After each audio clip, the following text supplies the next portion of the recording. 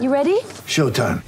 On May 3rd, summer starts with The Fall Guy. Let's do it later. Let's drink a spicy margarita. Make some bad decisions. Yes. Audiences are falling in love with the most entertaining film of the year. Fall Guy. Fall Guy? Fall Guy. That's what the poster said. See Ryan Gosling and Emily Blunt in the movie critics say exists to make you happy. Trying to make it out? Nope. Because I don't either. It's not what I'm into right now. What are you into? Talking. Yeah. The Fall Guy. Only in theaters May 3rd. Rated PG-13. Coach, let's start off talking about the youngster. He's been so amazing all season long. This has been a series statistically that's been tough for him. What can he do to help himself out, and what can you do as the head coach to help out Donovan a little bit? Well, I think, if we look at each game individually, I thought game 2, he didn't score as much as, he has during the season for us, but he was really efficient, moving the ball and passing the ball. So that's one thing, that he can do as far as trying to make quick reads. We're asking, let's be really clear, we're asking someone who has had an unbelievable year, leading the team offensively as a rookie, to now change positions against one of the top defensive teams in the league and play point guard and try to generate offense for us that way. So that's not to say he can't do it.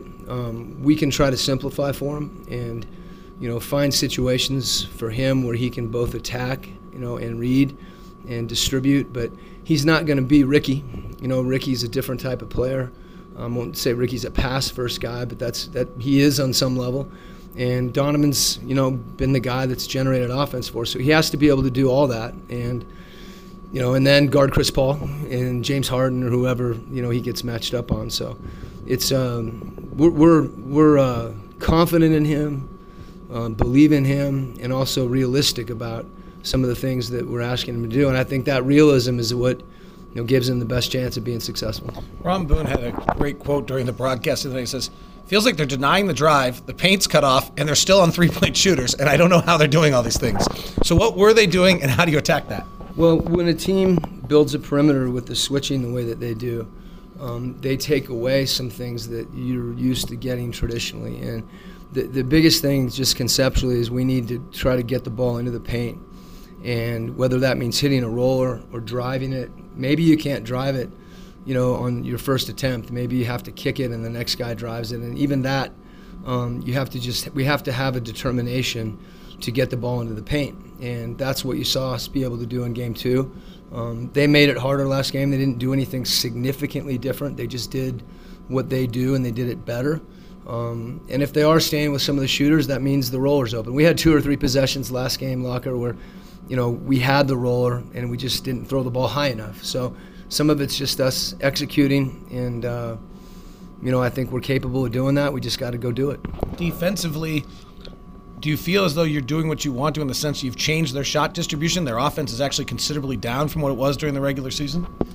I mean, you said it. I don't think you can be happy with the first quarter in particular the other night, and what James Harden was able to do. That's why he's an MVP. I mean, he'll adjust, and he was able to get in the paint. And when he's able to get in the paint with a direct line, with a vertical drive, there's really you're in trouble. You can talk about how to help all you want.